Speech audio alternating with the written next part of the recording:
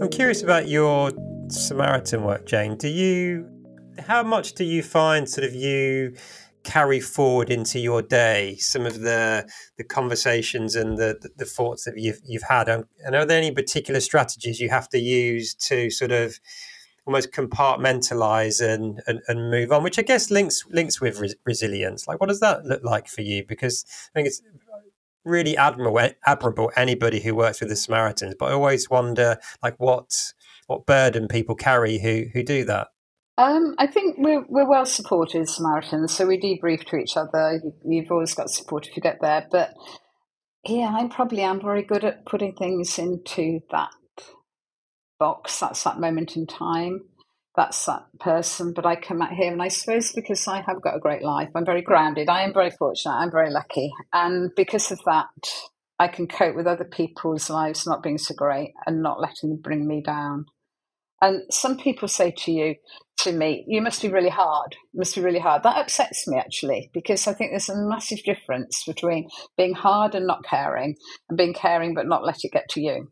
I think there's a huge difference. It's hard to describe it to people, but I think it's that difference that keeps me going on everything. Yeah, but the whole thing about the pools being shut was horrendous.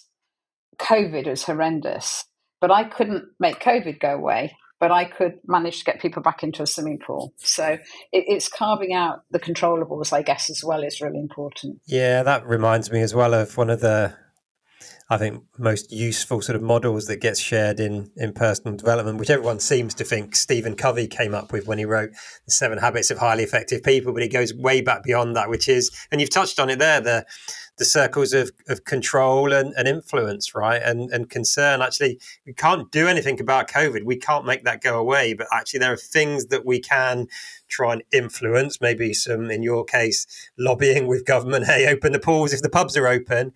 And there is stuff that you absolutely can control, right? And I think that's probably where the most effective and resilient people hang out, isn't it? By focusing on, well, okay, what can I do? What is possible? Rather than focusing on all the stuff that you can't do.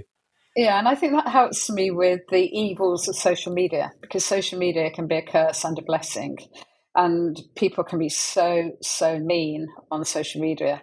And one of the things I want to do after I've retired is do some work in this space to try and help people to understand how the impact that being horrible anonymously on social media can have on people. But one of the big mantras I always work by, I can't control what people say or do, but I can only control how I react to it. And as long as I can keep reminding myself of that, not always easy, but as long as I keep reminding myself of that, that's what makes a difference. But I do think there is a role to be done there to help with social media, help people to understand that they should not be so horrible on social media.